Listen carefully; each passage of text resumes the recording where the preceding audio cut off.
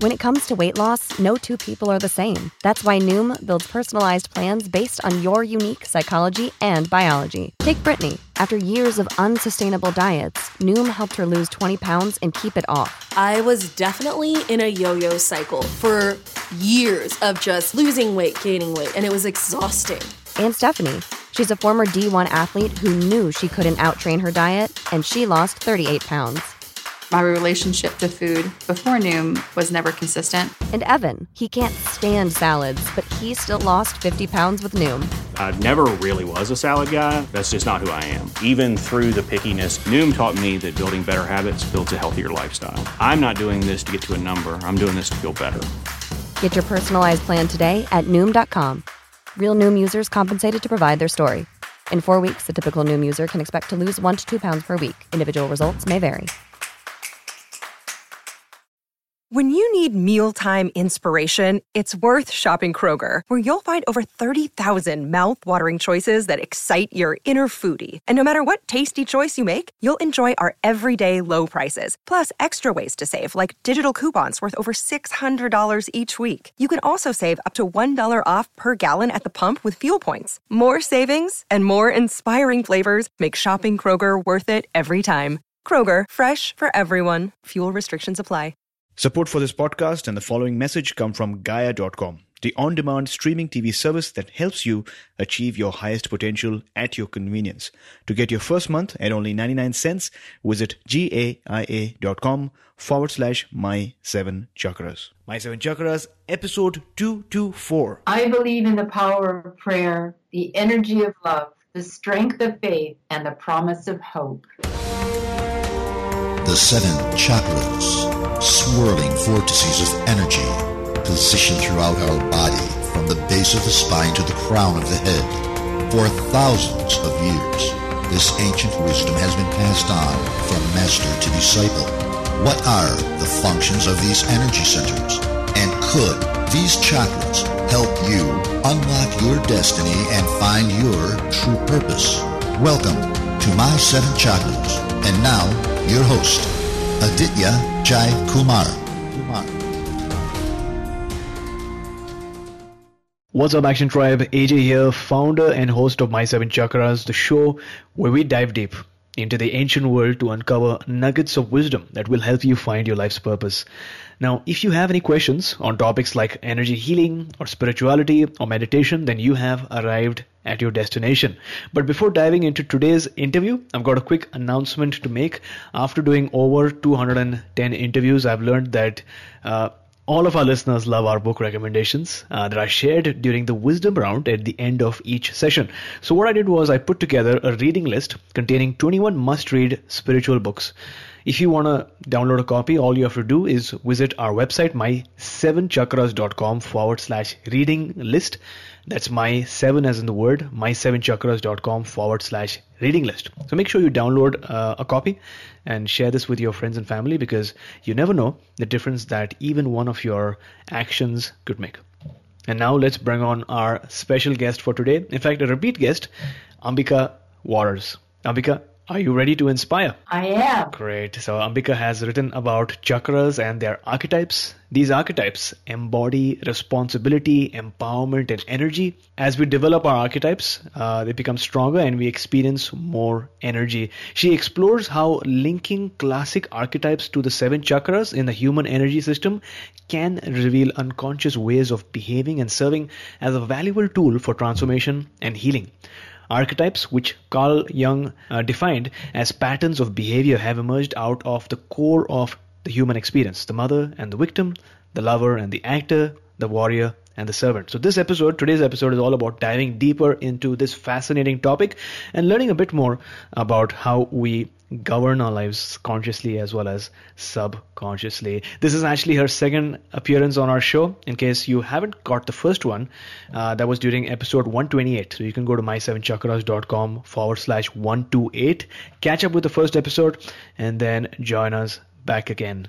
So Ambika, thanks once again for joining me on this episode. Thank you. Great. So as you know, we always begin each episode with some inspiration. So what is your favorite inspirational quote and how does that apply in your life? This is the one I read on the very first interview, and I'm going to read it again because it sits right in front of me every day. I believe in the power of prayer, the energy of love, the strength of faith, and the promise of hope. And I feel that embodies everything that I find of value in the world and what helps me move forward through challenges or crises.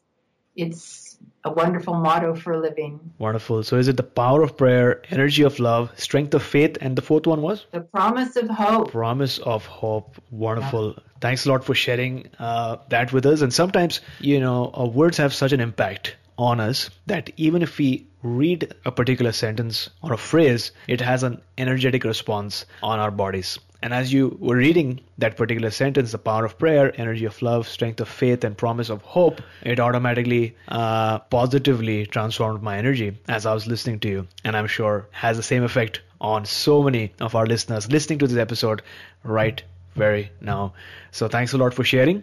And so let's begin today's interview with this question: what are the archetypes? Archetypes are two-dimensional as opposed to three-dimensional. We are three-dimensional beings.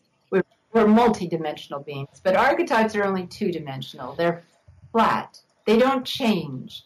Mickey Mouse is an archetype. Rambo is an archetype. The priest is an archetype. The mother is an archetype. These identities that we take on, we absorb these archetypes, we make them our own, and we live our lives, many of us live our lives quite unconsciously in low energy archetypes like the victim, the martyr, servant, or sometimes something happens to us in life and we find ourselves plummeting into what I call low energy or negative archetypes.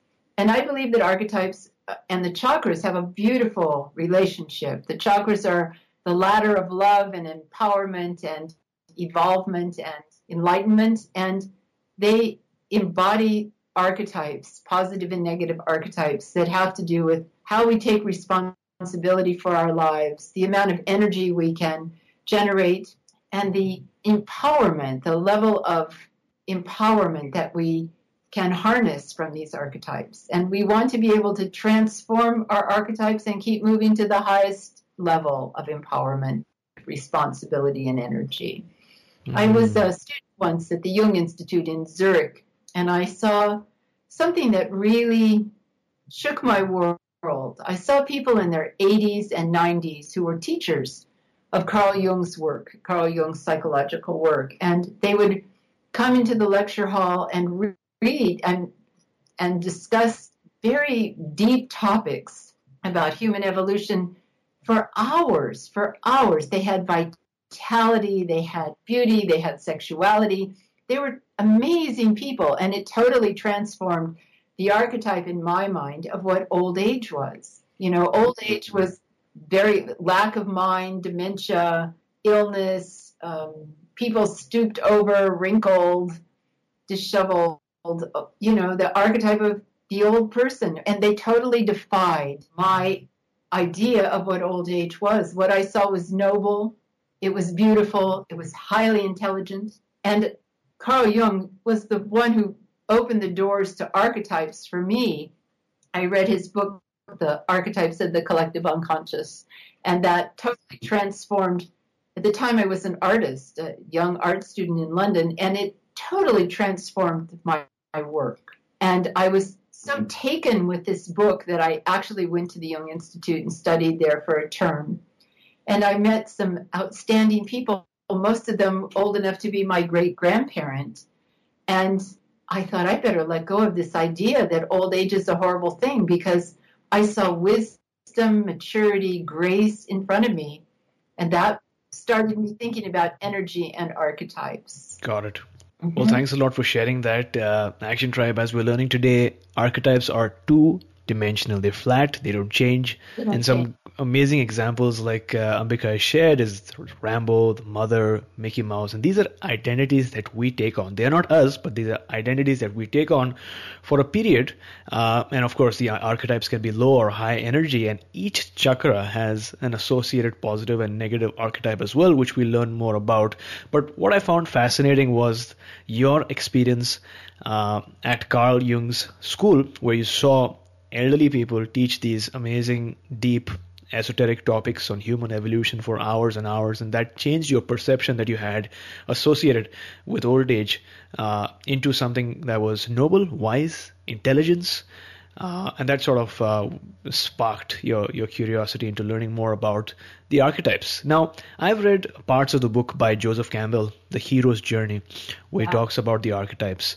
And that really fascinated me because when I read his book, of course, I'd seen Star Wars and so many other movies that are based on the archetypes. But after reading the book, that sort of made me look at the movies very differently in terms of how they use archetypes in their characters and how the same character might have different archetypes throughout the movie.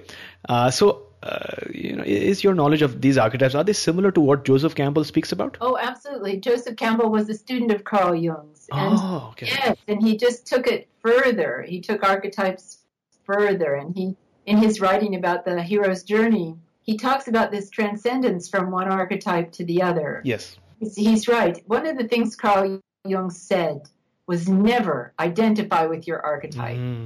You are more than a mother. You are more than a father. You are more than a child. You are more than a patient. You are a person in your totality. And, think about that. If you just identify with your archetype, you're going to stay very stuck. I'm a doctor. I'm a healer. I'm a student. I'm a bad boy. Whatever those archetypes are that you constellate in your mind, don't identify with them. Learn to transcend your archetype and become more. Absolutely. And depending on the phase of life that you're in, you might associate yourself with different archetypes, right? So for example, when you've given birth, maybe you're more of the mother archetype, or maybe when you start a business, you get into the hero archetype. And then once you've established your business and you see your role as more of leadership, you get the mentor archetype, sort of the Yoda archetype, where you're dishing out wisdom to help other people evolve and ascend as well. Yes, absolutely. And that's what the archetypes and the chakras are about. It's moving through these archetypes to much more empowered, more energetic, more responsible archetypes. And it does have to do with the aging process, the maturation process, stepping into your power. There's nothing more inappropriate than seeing people who stay very attached to their archetypes and don't evolve. Nobody likes to see a victim. Nobody likes to see people in perpetual victimhood. That is not a life-sustaining archetype. When people are in victim, they need to transform that one quickly because there's no energy in victimhood.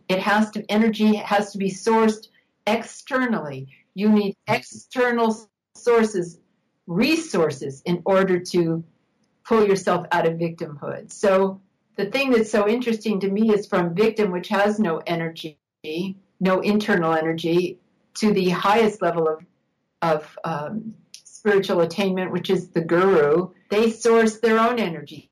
They are the source, and they are totally connected to source, to the greater source. So they have the ability to manifest whatever it is they need. They know that everything comes from the divine, as opposed to the external reality of the victim, where the victim doesn't have food, shelter, money, health. The guru, the archetype of the guru, knows that everything is manifested from the divine, and it comes because they're intentional in creating it. So it's quite a difference between the lowest level in the root chakra to the highest level in the crown chakra. Wonderful. Now, as I was doing some research in preparation for our interview, I actually came across a very nice chart of the chakras and their archetypes, and it seems like the person made it after reading your book, Chakras and Their Archetypes, and she's given you credit for that also below. But anyway, I'm just having a look at that, and as you described, the victim, which seems like a negative archetype for the root chakra, and the guru is a positive archetype for the 7th chakra.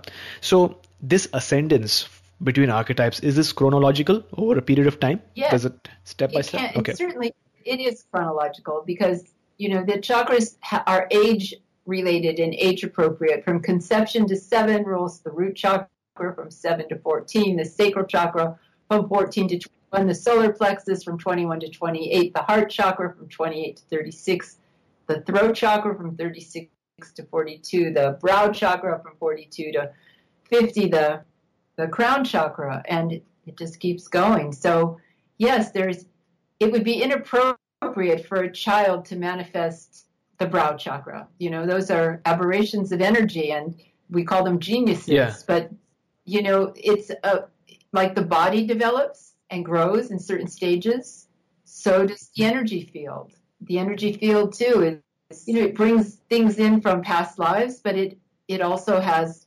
familial genetic predisposition.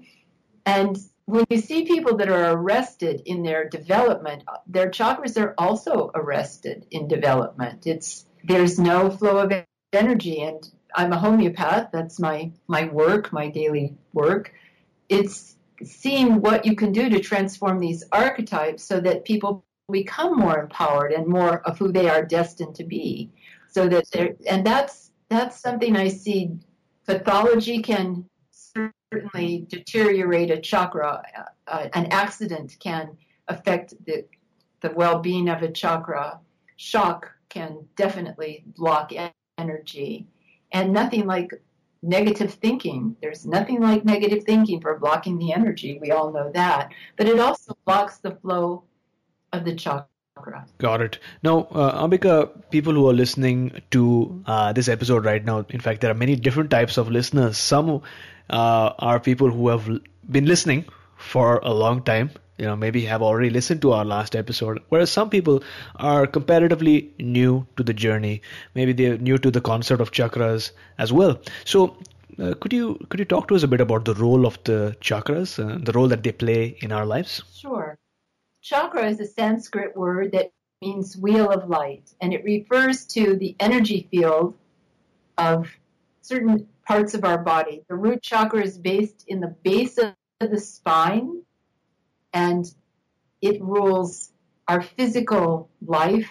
It rules birth, the birthing process. It governs our feet, our legs, our hips, the rectum. It's our ground of being. It's the foundation upon which life manifests. It's through the root chakra. And it has a very strong organizing principle. A healthy root chakra has structure, it has stability, it has security, it ensures the right to your own life. If you think about all the refugees in the world today, how compromised their root chakras are. They've been pulled away from their homes, away from many of these people, so tied to the land, deeply tied to the land. And when that has been violated in some way, they lose their rooting, they lose their grounded being. It's a terrible thing to think of people being uprooted and ungrounded. So these principles, I call them qualities and life issues that pertain to the chakras, these are very, very important. And I say to people, if you don't have this built in, then create it with your mind. That's the power of the mind, to be able to generate the energetic forces that can expand the chakras and give them balance, give them form, give them grace. Many ways to do it, many images that you can just visualize that will expand the root chakra. The second chakra is called, I'm going to use the English words, not the Sanskrit words, but the second chakra is called the sacral chakra. It sits in the abdomen above the root chakra. It governs the sex glands. It governs the kidney chi, or the kidney energy of the adrenal cortex, although the kidneys themselves are ruled by the root chakra. But the adrenal cortex is also very involved with the sacral chakra. It governs the flow of fluid in the body, because the chakras are also ruled by the elements. The element that rules the root chakra is earth itself. The element for the sacral chakra is water, the element of water. So it controls the fluids in the body. It controls emotion and motion itself. It's all athletes move from this center, the sacral chakra. In Chinese medicine, it's called the Dantian. It's where they move from in Tai Chi, Qigong. But a ballerina or a world-class athlete, let me tell you, they have a beautiful sacral chakra. Strong, resilient, healthy people have good, strong sacral chakras. And the qualities of the sacral chakra are health, beauty, and resiliency, abundance, the ability to thrive and prosper, unconditional love, the ability to forgive and find gratitude in your experience, self-love, the right to happiness, and pleasure. Those are the qualities that I've given to the sacral chakra. So if you don't have those built in, create them with your mind. I have a meditation on my website that's free. People can go to it and listen to it and to build this energetic body. And then the next chakra up is the solar plexus, which sits right below the sternum, below the diaphragm, over the stomach, and it has to do with, at a physical level, digestion, our stomach, our gallbladder and liver, our spleen and pancreas, small intestine. It has to do with self-worth, self-esteem, personal confidence, our ability to manifest what we want and need, and ultimately our freedom to choose. So those are the three lower chakras that are ruled by tribe, clan, family, and they are called the personal chakras. Once you transcend the diaphragm and come up to the heart chakra, you are what are called the transpersonal chakras that have to do with relationship. And they are about love, expression, clarity of thought, your right to think, and ultimately your relationship with the divine. So I can certainly tell you the qualities that I've attributed to these chakras. The heart chakra is about love. It's about our ability to receive love and to give love. And that is the love-dub, love-dub, love-dub of the human heart. The qualities are love, peace, and joy, brotherhood and sisterhood. It's very simple, very, very simple. The qualities of the throat chakra, which sit around the jaw, they feed energy into the ears, the mouth, the throat, the external and internal throat, the back of the neck. The qualities are truth, both your personal truth and the higher truth of God, your integrity, your personal integrity to do what you say you're going to do and be in truth, clear communication, creativity, and willpower work from this chakra. And then above that is the brow chakra. The qualities are wisdom, discernment, knowledge, intuition, and imagination. And then above that, the last chakra I work with is called the crown chakra. And its qualities are beauty, bliss, contentment, inspiration. And that, yeah, good. Well, thanks a lot for sharing that. Every time I listen to someone like you or somebody else explain the chakras, it sort of reaffirms this wonderful knowledge that is available, right? And like you mentioned, the how the elements affect our chakras and how they manifest in our lives as well is so beautiful. Now that we have an understanding of the different chakras from the root chakra all the way up to the crown chakra, could you walk us through some of the archetypes? Because you have spoken about the victim archetype as well as the guru archetype, which is the highest and the most positive at the 7th level. But could you give us an overview of some of the other archetypes Sure. that are associated with chakras? Yeah. I'll go through the chakras. So the two chakras that I use for the root chakra, the negative is the victim, the one who is the least empowered, has the least amount of energy, and takes the least responsibility for their situation. The positive archetype is the mother, and the mother is the one who kisses it and makes it all better.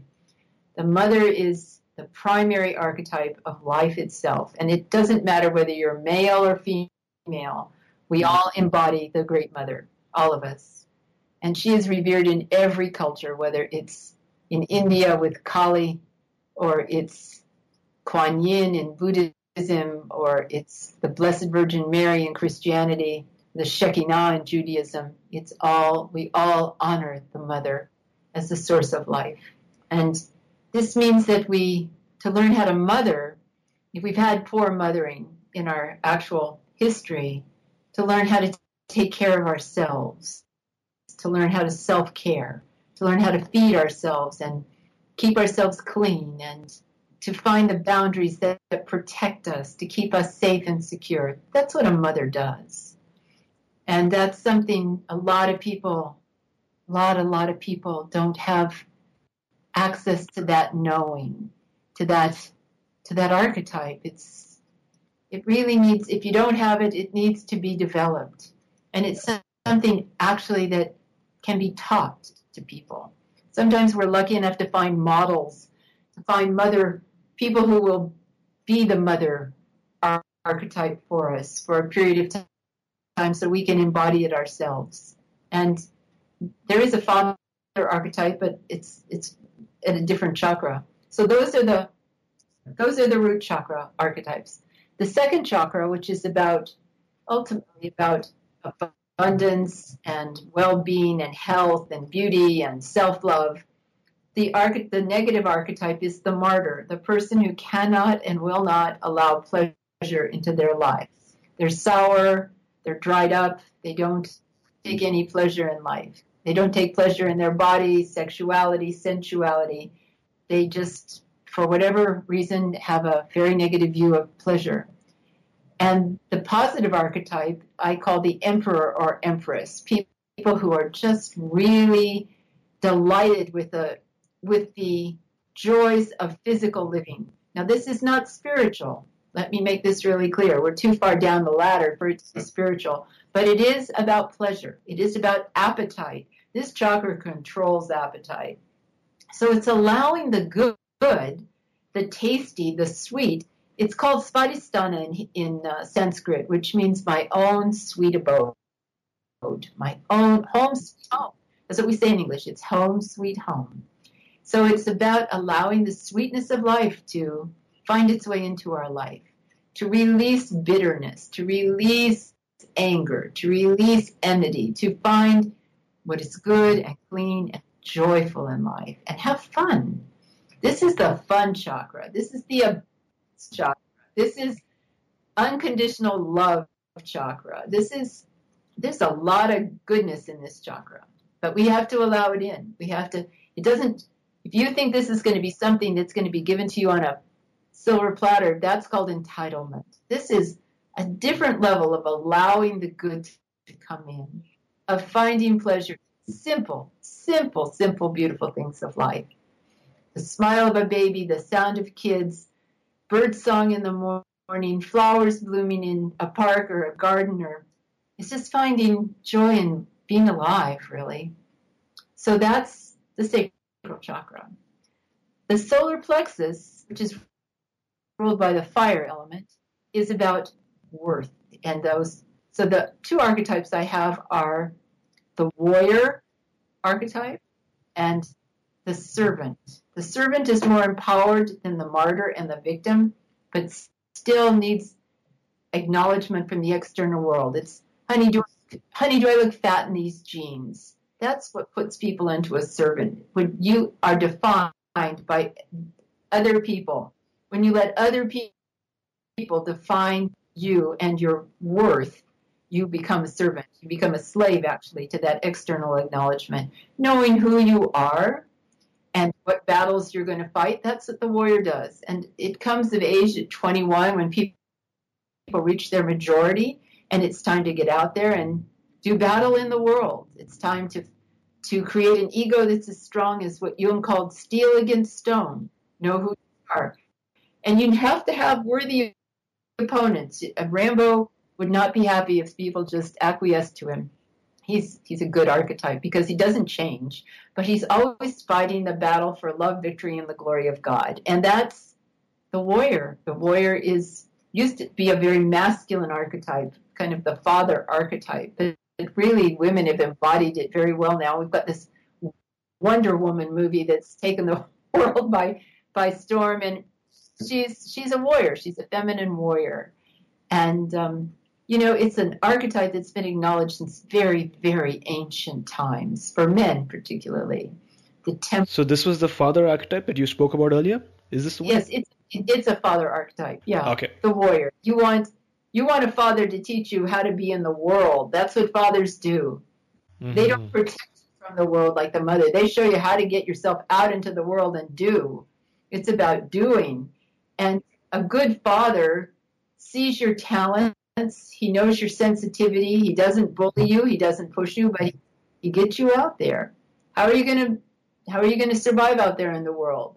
You know, that's part of, even if you go against what your father has wanted you to do in life, if you don't want to go into his business or do what he does or go to university, you're still going to want to do something to be in the world. And that takes that warrior energy. I'm going to do this the way I want to do it.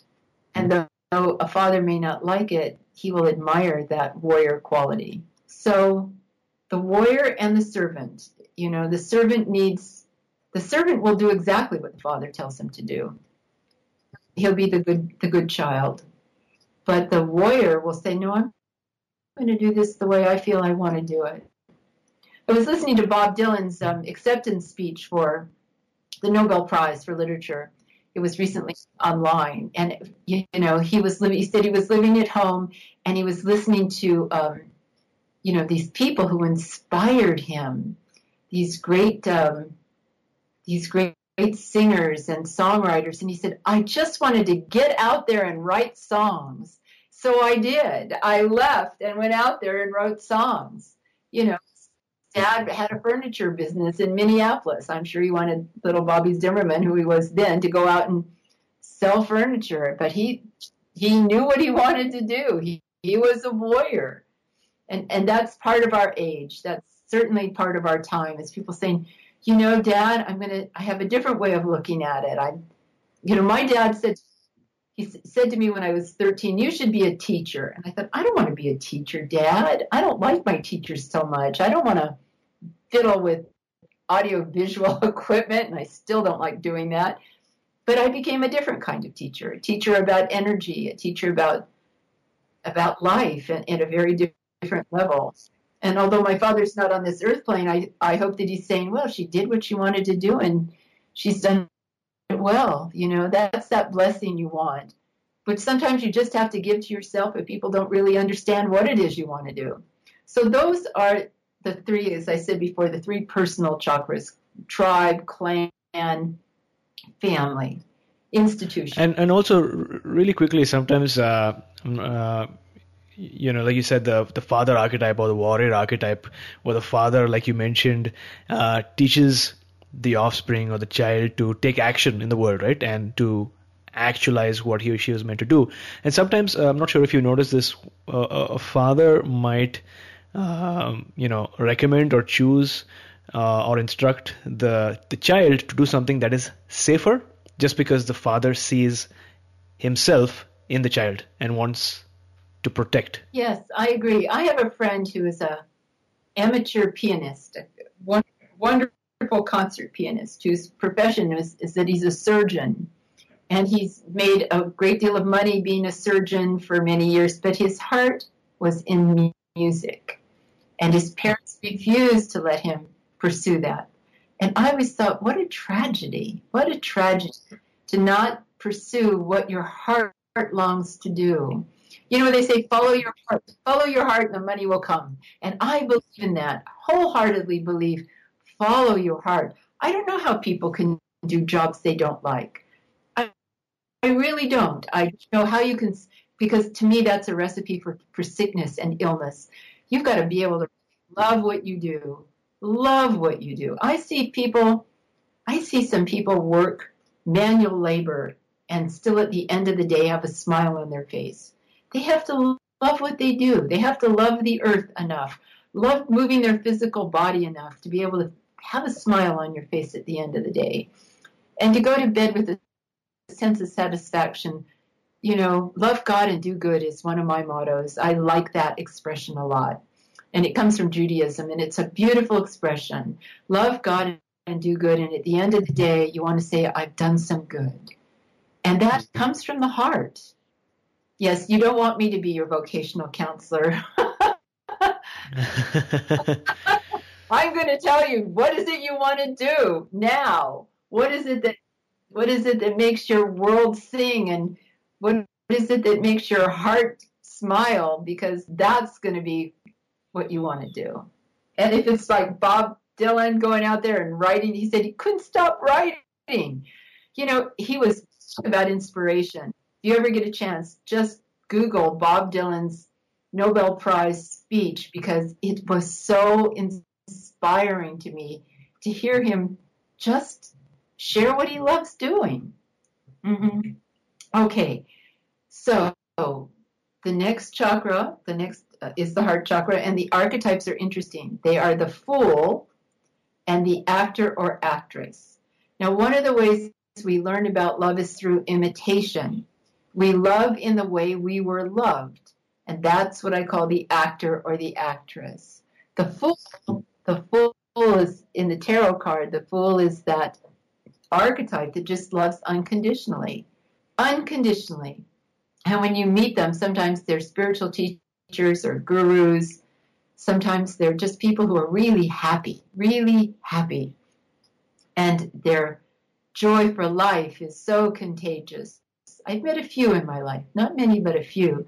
And I've had the privilege of going to India to a spiritual teacher who was truly the embodiment of unconditional love. And, you know, seeing that once in your life, you'll never forget it. It will always inspire you to keep your heart open. So really quickly over here, I'm sure many of our listeners have the same question in their minds. Obviously, it's a process, right? We can't get to that state. And it's difficult in many cases. But how do we get to that state of unconditional love? I mean, what can we do in order for it to be more natural to really shower that unconditional love with whoever we meet without coming across as an actor? Because sometimes if you try, it might seem like you're acting, even though you're making efforts. And like they say, I forgot that phrase which says, you know, if you imitate, you ultimately it comes true, or something like that. But how do we get to that state of unconditional love and authenticity? I think two things. We forgive the past. We forgive the limitations. We forgive the situations we don't like. We forgive, and then we're grateful. I think gratitude is the ultimate trigger for unconditional love. I am grateful to be alive. I am grateful to breathe this air. I am grateful to be here talking to you today. I am grateful. And what does that do? It just expands that heart chakra to such a place that, you know, you exude that. I am pure love is a beautiful affirmation. I am pure love. That's something I heard my spiritual teacher say. I am pure love. And it's a beautiful affirmation. How could we be anything else? How could we be anything else at core? The rest is just stuff that will fall away. You know, if you really focus in the heart, if you are that pure love, everything that isn't love will fall away. But that's work. To me, that's really work. It's, you know, it might be easier out there working manual labor than to really come from that place. But you've got to want it. And that was the beauty of seeing it in India from my spiritual teacher. Once you've seen it, once you've been in the presence of that extraordinary love, it's like, whoa, I'll have some of that, you know, give me that. Put that on my menu. Put that on my dance. I mean, wow, who would not want that? So talk to us about that story which took you to India. What was it like, and who did you meet? I was a student, a homeopathic student in London, in England, and okay. A homeopath came through on his way to India. His name was Murray Feldman, and he was going to see his spiritual teacher, a man named Papaji, or Punjaji was his name. And he lived in Lucknow in Uttar Pradesh, and he loved this man, and this man loved Murray. And Murray said, come to India with me. I thought, what? What do you mean just come to India? And I'd wanted to go to India for years. This was not, you know, this wasn't just out of the blue. He triggered something, and I thought, and I just sold some property, and I had some money. Which year was this? 1990. And usually I say, I'm sorry, I don't have the money. I can't do that. But I had the money. I had the money. And I wanted to go to India for years and years. I would dream about India. So I had to do a course. I was in a class and I needed to finish the class. It was a 2 course coming to culmination. So I said, Marie, I'll meet you out there. So Marie went on to India and I did what I had to do, went to the Indian embassy, got a visa, booked a flight on Air India, and got on the plane. And the minute I got on the plane, it was like being in India. It was just amazing. I wasn't in England anymore. I was totally transported. And I had long hair at the time, and the air hostesses braided my hair like they do with Indian women, the beautiful plait down the back. And it was I was just like, wow, this is amazing. And so I stayed in Delhi a couple of days, and then I took the train, a very long train ride, about a 9-hour train ride to Lucknow. And there was a Sangha there, a group of people who had come to see Papaji. He had a home there. He had been a civil engineer and was retired, lived off a small state pension. And he was close to 90. I think he was 89 when I met him. Vigorous man. Just this great, again, this amazing archetype of compassion and wisdom and love and humor. I mean, he would tell stories and I would laugh till the tears came down my face.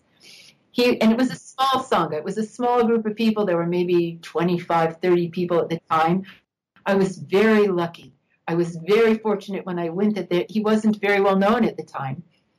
And there were people from all over. And he drew a lot of healers. There were a lot of homeopaths. There were medical doctors. There were Ayurvedic practitioners. So there was a lot of talk when we were outside, getting to know one another. There was a lot of talk about medicine and healing. And that's how he gave me the name, Ambika. I did some healing on him.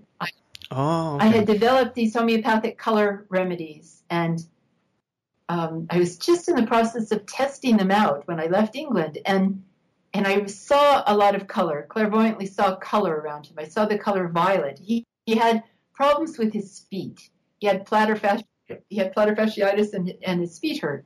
And he said, "Can you do anything for my feet?" And I said, "Yes, I'd love to give you a color remedy." And he said, "How do you do that?" And I thought, well, that's a good question. I'm going to have to go out in Lucknow and purchase all the things I needed to make the homeopathic remedy. So I went and I got beakers and I got pure water and I got Indian silk and I made this remedy of violet 6X and all of his pain went away. And it was kind of terrifying. That's all I can tell. It's like, what have I done to the guru? I mean, so I came in the next day and he said, "I have a new name for you." And I said, "What is that?" He said, "It's Ambika." That's how they say it in India, Ambika. And I said, "Oh, what does it mean?" And he said, and you could see the people looking at me, what is she asking the guru? What does it mean? Isn't it obvious? Like people. Yeah. "What does it mean, Papaji?" And he says, "It means universal mother." Well, it was that date, which was December 17th, 1990, was my mother's birthday. And my mother had been gone. She had died many, many years before. And I said, "Oh, it's my mother's birthday." So I took the name. I thought, this is a beautiful name. And he said to me, "This name will draw to you that which you need, and it will keep away from you that which you don't need." So I said, okay, I embraced this name, and I went back to England. I wanted to stay. I really loved being with him. I loved India. And I wanted to stay. And he said, "No, you have work to do, young lady. You go back. You finish your homeopathic studies. You do some good in the world."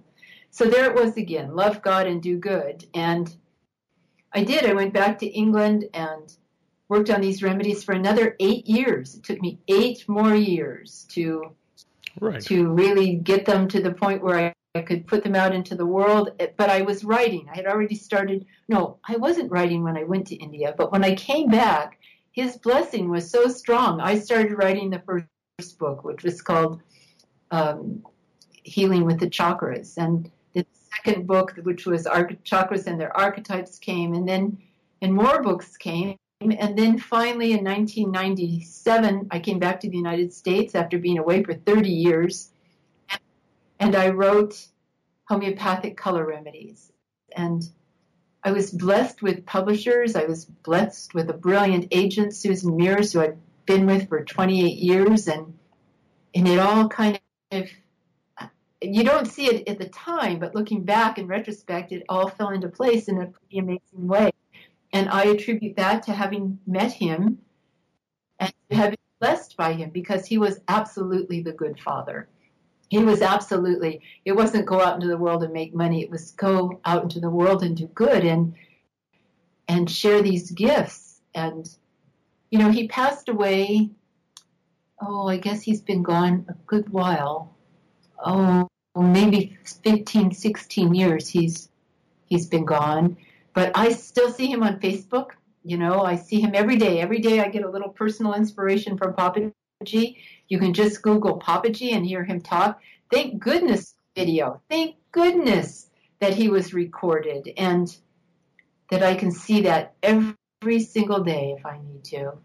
And I just the sound of his voice or just seeing him smile, just that goodness and that the good cheer and the goodwill of that man was transformative. He was medicine for me and medicine for many, many people. And if anybody really wants to see that goodness, they just go onto Facebook and put in Papaji. He's there.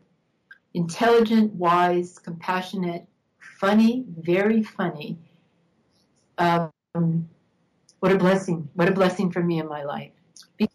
Gave me the courage to live that warrior archetype. Really. To open my heart. So let's go on to the throat chakra.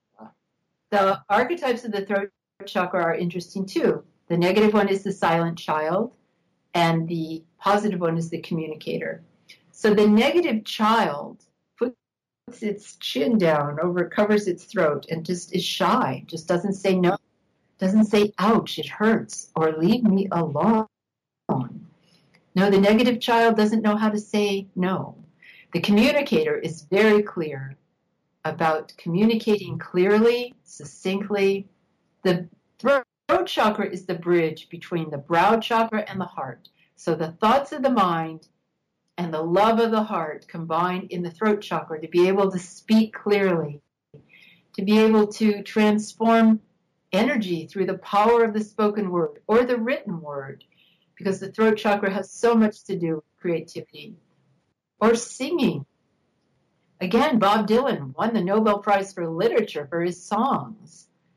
You know, it's such a powerful thing to be able to be a communicator in the world and share goodness.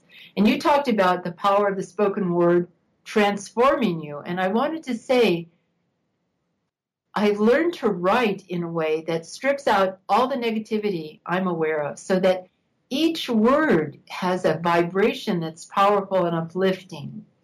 That, to me, is hugely important. Yeah. So those are the archetypes of the throat chakra. The brow chakra is the intellectual and the wise person. And the intellectual is the person who just lives in their head over there in left brain territory, and they're dry. It's what the French call sec. They're very dry. It's all intellectual psychobabble. It's not a living embodiment of the word. The wise person, the wise person archetype draws from wisdom, from their life experience. And they use both sides of the brain, the left and the right hemisphere, to create visionary thinking. It's a powerful archetype. And sometimes that's the last archetype. But the crown chakra has to do with our connection with the divine. And that they're very interesting archetypes. There's the guru that I mentioned, and there's the egotist. Now, the egotist, that's a very high level of empowerment. Don't think it's not. Yeah, that's true. But it's not. They think they're doing it all themselves, that it doesn't come from the divine. The guru knows everything. Everything comes from God. Everything. And to forget that is to be a fool. So those are the archetypes of responsibility, energy, and empowerment. And I stop at the crown chakra. There are more chakras above that, but that's all that I work with. That's all I'm able to handle energetically. But if you can work with that ladder of love, it's a recipe for maturation, for growing up, for developing a strong sense of self and a wholesome identity that is not really about archetypes, but about self. And self is that wholeness, that place where the divine lives in us. So that pretty much covers the archetypes of the chakras. Wonderful. Well, thanks a lot for sharing all that information over here. I'm sure many of our listeners are taking notes or maybe trying to visualize these archetypes in their life and make sense out of maybe the situations that they're in, or maybe the repetitive behaviors that they find themselves in from time to time. But let's talk specifically about the heart chakra and the heart right now. Now, from my study and from what I'm learning from mentors and from what you're sharing as well, I'm finding out that there is so much to learn about the heart, right? It's way more than just the organ pumping blood that some people consider it to be. And recently I attended a workshop on heart imagery, how to move your consciousness into your heart and then meditate, because then the experience is completely different. So based on your knowledge, what is the function of the heart? To love, to be able to receive love and to give love, and to be at peace, and to accept joy. Peace, love, and joy. I have a friend, an older woman, and she says, nope, I don't read the paper. Nope, I don't listen to the news. It doesn't give me peace, love, or joy. And I love that. Yep, if you could put everything, does this give me peace, love, or joy? Yes, then I'll take it. If it doesn't, not interested. What an amazing way. It's just not worth it, right? Not worth it. It creates so much aggravation, and I'll tell you what the heart doesn't like. The heart does not like pain, either physical pain or emotional pain. So the heart has a protector called the heart protector, and it actually lives in this sac called the myocardium, which is, the sac that holds the physical heart. But it's also an energetic heart protector that keeps the purity and innocence of the human heart protected from assault. I once was at a prayer ceremony in Iona, on the Isle of Iona in Scotland, and they were doing blessings, and they said, bless the joyful. And I thought, no, protect the joyful.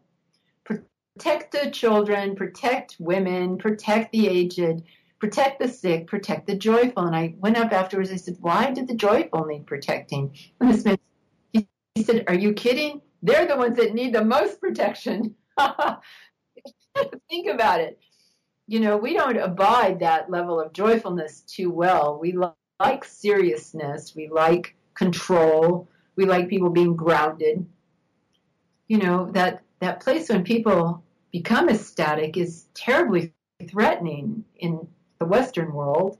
They have certainly a place for that in the East, but not in our Western culture. We like it tied down. We like it strict. We like it serious. We think that's professional. We think that's cool. If somebody's really enjoyed, they don't fit in that well. So they do need protection. Got it. Now, looking at the auric body and the different layers of the aura, could you talk to us about how are our thoughts, emotions, and energies related to one another? Yeah. Well, I work with 4 bodies. The physical body. Okay. The next body is called the etheric body, and that holds the chakras. It's the energy body. Energy follows thought. So the next body is called the astral body. The thoughts, desires, and aversions are generated in the astral body. The 4th body is called the egoic body, and I mean that in the most positive sense of the word, of the I am principle. It is the soul body. And what we want to do is connect all 4 bodies so that we're moving in harmony and resonance with our higher purpose in life. That's why those gurus and those old people at the Jung Institute had so much energy and were so vital beautiful because their soul body, their astral body, their etheric body, and their physical body were all going in the same direction together. There was a harmony, a serenity, a tranquility, an absolute assurance of the goodness of life. There was no prevarication, there was no doubt, there was no censor, there was no critic. They were in that love body, and that generates so much energy. It's a training. We have to learn to train ourselves to see the good in all things. I was reading something Byron Katie said the other day, everything is for the best for you, everything. And you think about it, you think, oh no, that was a horrible situation. Well, what was the good that came out of it? What did you get out of it? Did you get stronger? Did you get clearer about your purpose? Did you get more animated about being in the world or relating to people or being clear that you wanted love and respect and wholeness in your life? Even the bad situations are for our best. And that to be able to train the mind to accept that and not fall into victimhood, that's work. That's what the work of therapists and healers is all about. So I guess then, apart from the fact that you can visit a healer or a therapist, a person must have these moments of reflection or contemplation from time to time in order to really assess objectively what's going on and make sense of it, right? Well, I believe in meditation. I meditate. Okay. Meditation. And my day, if I miss meditation, I'm meditating on the go. But I really love being able to be peaceful in my meditation room and still for long periods of time, read scripture, to pray, to get my intentions clear. That works for me. I love meditation. Wonderful. I think it's the best single tool there is, but reflection is huge, and time, to give yourself the time for stillness. One of the things Papaji says is just be quiet. That's what he says, just be quiet, quiet the mind. Because we had not only identify with our archetypes, we identify with our thoughts. Just still the mind and be quiet. How beautiful. As I'm talking to you, there are two quail out in my front yard chasing one another, and my mind is going to them right now. Maybe it's a sign. Maybe it's one of your spirit animals. So Ambika, you're a psychotherapist too, right? Is that correct? I was a psychotherapist for many years, and then I trained as a homeopath, and I'm a and I run a company called Life Energy Medicine. We have a school where we teach energy medicine, the work of the chakras, together with homeopathy, and it's a very inspirational course. Our students create remedies based on prayer, based on qigong sounds, based on plants that they grow in their homes. It's a very innovative and inspirational class, and it starts in the fall. People can go onto our website and read about it. If that's something that they're interested in, it's not conventional homeopathy, and it's not conventional energy medicine. It has the rigor of learning homeopathy. And so I teach that. I develop products with my business partner, Vinette Thorner. We create products for animals and for people that are really lovely. And I develop the homeopathic color and sound remedies, which are in all of our remedies that we have on our website. I write books, and I teach, and I paint. I started painting in the past 5 years, and I paint angels. And they're also on our website. Yeah, they're beautiful. They're just beautiful. They just appear in the painting. So I try to be as creative as I can be and enjoy my life as much as I can. Absolutely. Got it. So Ambika, based on what you've shared today, and you have shared a lot, what is that one action step you'd like to recommend for our listeners? Go inside. Look within. Look within and know who you are. Got it. We'll have this up in the show notes. Action Tribe. To access the show notes for today's episode, visit my7chakras.com/224. That's my7chakras.com/224. That's where you'll have all the links that were discussed during today's episode, as well as key notes that you might have missed out on, especially if you were traveling or you're in transit right now. And before moving on, a word from our sponsor, Gaia.com. Explore the vast traditions of yoga with the Gaia original series Yogic Paths. Filmed across India, the 13-episode series captures the beauty of mystical Indian landscapes and never-before-seen ashrams while taking the viewer on a journey through the many traditions of yoga. While the practice of physical postures called asanas is most well known in the West, understanding the full scope of this rich and varied tradition gives meaning and power to the yoga that we know today. Action Tribe, since you're listening to this show, it's clear that you are interested in topics such as chakras, yoga, and self-realization, and you know exactly where to go for audio content and interviews. And I sure hope you feel this way about our show, My 7 Chakras. But where do you go if you want a streaming TV video service with the same values and similar content? The answer is Gaia.com. To start watching this show, The Yogic Paths, as well as get your first month at Gaia for just 99 cents, visit Gaia.com/My 7 Chakras. That's GAIA.com/My SEVENCHAKRAS. Action Tribe, many of you are looking for a transformation, and a transformation could be one of health, finances, and relationships. And you are listening to this podcast with the hope that you may find some answers to the questions that you have. We all have some fears about life. We have some deeply rooted beliefs that may have acquired during childhood, and we also may have worries about what might happen in the future. But sometimes you just gotta embrace your fearless spirit and take the next logical step. Realize that you are afraid, but you need to take action anyway, because as Joseph Campbell once said, the cave you fear to enter holds the treasure that you seek. The cave that you fear to enter holds the treasure that you seek. So Ambika, as on today, what is your life's calling? Well, my life's calling is what I'm doing, talking to you right now and writing and being creative as I can, sharing my work with the world and training people in the medicine that we've developed, life energy medicine. That's my calling. So amazing. Now, as you look back at your life, was there ever a defining moment that really changed things for you? Maybe a book that you read, or maybe an interaction that you had with somebody. But what was that defining moment that changed your life? Well, that's an interesting question, because in my personal life, it's been the death of people I've loved. The death of my sister, the death of my mother, the death of my father. Those were hugely defining moments for me. And death has been a close ally in my personal life of transforming me to take the next step, because I was always so afraid, so much fear. And when, I had to overcome those fears. And there were things I did after my mother's death that I never would have done before. And after my father's death, I started a school. Never would have done that before.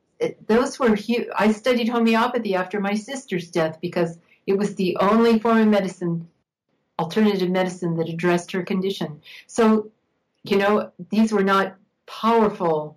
I mean, they were powerful, but they weren't what I would call positive. But they were highly, highly defining in my life. Absolutely. Changed my life unequivocally. Well, thanks a lot for sharing that. And with that, we've arrived at the last round for today, which is called the Wisdom Round. You might recall it from our last interview as well. It consists of 4 questions so that our listeners can take note and take action. So, Ambika, what is the best advice that you've received from someone? Allow myself to be happy. Allow myself to be happy. It's the best advice I ever was given. Got it. So name a personal habit that keeps you going. Meditation is a personal habit. And what do you do during the first 2 hours of your day? I meditate. Is that for 2 hours? Do you meditate for 2 hours? Wow, that's awesome. That's so nice. That's super. I get up very early. I live in the desert. I get up very early and I meditate. And I love that. I love that time. I don't give that time up easily. But great. So what time do you get up and what time do you sleep? I'm just trying to get an idea of... I get up a little after 5. Okay. And the sun's up here, I'm down near the Mexican border. The sun's up. And I usually will, if I'm writing, I will definitely take a nap in the afternoon because my brain is tired. And I go to bed around 9. That's awesome. I need a lot of sleep. I've always liked a lot of sleep. Got it. That's just my personal. So name one book that you'd like to recommend for our listeners today. Well, how about Chakras and Their Archetypes? Absolutely. By M.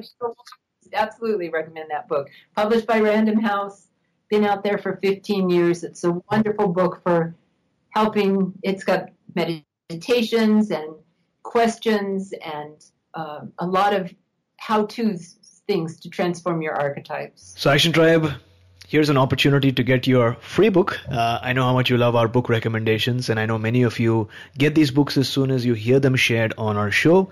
And that's why Audible.com is offering Action Tribe one free audiobook download with a free 30-day trial so that you can get to check out their service. Now, in case you don't know, Audible is great. It has over 180,000 titles to choose from for your various devices, including bestsellers like The Chakra System by Anadia Judith, Autobiography of a Yogi by Paramahansa Yogananda, and A New Earth by Eckhart Tolle. To start reading right away and to download your free audiobook, go to our website, my7chakras.com/free book. Once again, that's our website, my7chakras.com/free book to start listening. So Ambika, thank you so much for joining us once again.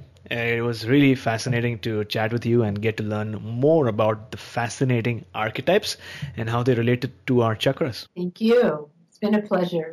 Before you go, tell us one thing that you're grateful for and how we can find you online. I'm grateful for life itself. Seriously, very grateful for life itself. And I'm 71 years old, and I'm just grateful for every minute I have on this earth plane and the beauty that I see around me. So that's something I'm very grateful for. You can find me at www.lifeenergymedicine.com. Lifeenergymedicine.com. It's all on the website. We'll have this link up in the show notes so that our listeners can click and learn more about you. And if they want to, they can also take your course or maybe get to see you at your next speech or maybe workshop as well. The link you need, Action Tribe, is www.my7chakras.com/224. You'll have this link. If you want to go to the link directly, it's lifeenergymedicine.com. So Ambika, thank you so much for coming to our show, talking to us about the power of the archetypes and chakras, and taking us one step closer to a human revolution. Thank you so much for having me on your show. It's really always inspiring to be able to talk with you. You ask great questions. Thank you. You were listening to My 7 Chakras. Go to mysevenchakras.com. Download your free gift, get inspired, and take action. Transform your life today.